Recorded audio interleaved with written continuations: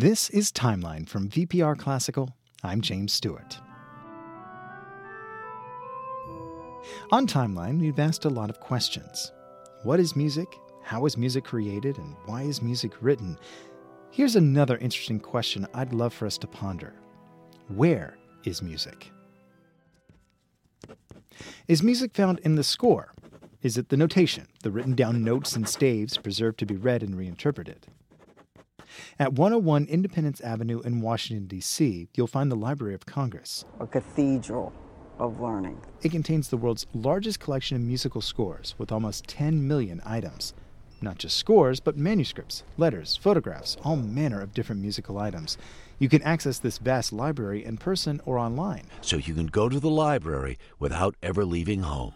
Is that where the music is? Perhaps music is found in the recordings we've made over the years. In our studios at Vermont Public Radio, we have a library of thousands of CDs on racks of shelves from floor to ceiling. But that's just a drop in the bucket compared to how much music has been recorded. There are 47 million different tracks available on iTunes alone, not to mention the many other streaming services in a vast musical marketplace. In 2011, there was a conservative estimate that there are around 97 million individual recorded songs. Is that where the music is? You're probably saying no, or maybe, or I don't know. Perhaps you think that music exists at the time of creation, at the concert, in the hall, stadium, or parlor, or in the recording studio when the artist lays down the tracks. The musician plays the music, the listener experiences it, and that's where it is. But is that true either? Music, like film, theater, and dance, is a temporal art. That means it has to be experienced over the course of time. You listen to a beginning, middle, and end before you've heard the whole piece. So at any one point, where is it? Also, if it's only found at the moment it's played, then where's the music when a piece is read from a score or played on a recording?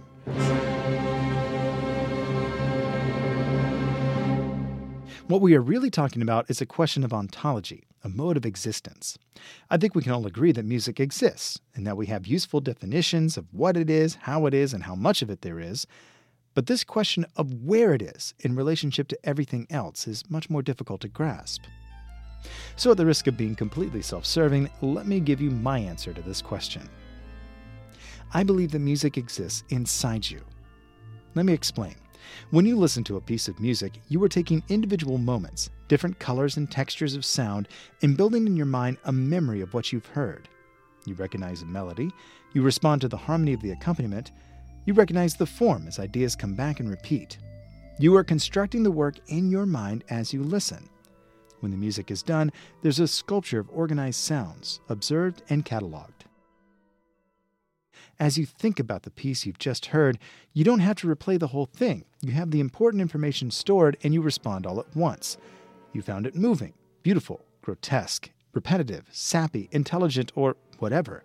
You can instantly recall the moments that drew your attention or that you just flat out did not like. The musical work is now inside you.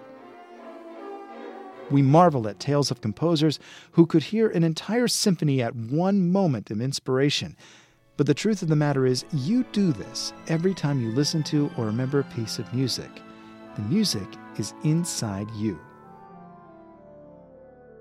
Follow the timeline at vpr.net/timeline.